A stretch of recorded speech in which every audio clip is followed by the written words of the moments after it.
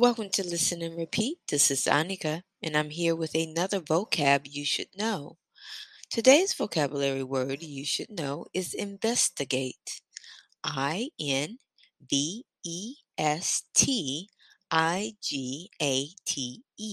Investigate.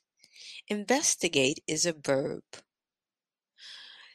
Investigate has three meanings. The first meaning is to carry out a systematic or formal inquiry to discover and examine the facts of an incident, allegation, case, etc., so as to establish the truth. Synonyms for investigate are look into, go into, look over, probe, explore, scrutinize. Here is a sentence example. Detectives investigate crime scenes. Again, detectives investigate crime scenes. The second meaning is to carry out research or study into a subject, typically one in a scientific or academic field, so as to discover facts or information. Sentence example. The new research assistant is investigating a new theory. The new research assistant is investigating a new theory. The last meaning is to make inquiries as to the character, activities, or background of someone.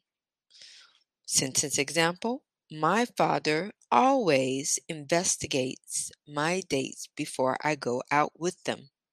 My father always investigates my dates before I go out with them.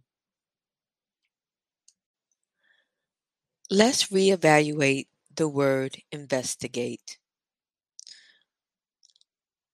Investigate. Listen and repeat. Investigate.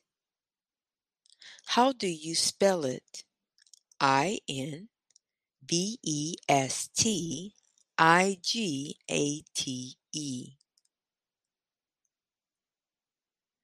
What part of speech is investigate? It is a verb. What are the meanings of investigate? First meaning is to carry out a systematic or formal inquiry to discover and examine the facts of an incident, allegation, case, etc., so as to establish the truth. Sentence example. Detectives investigate crime scenes. Detectives investigate crime scenes. The second meaning is to carry out research or study into a subject, typically one in a scientific or academic field, so as to discover facts or information. Sentence example.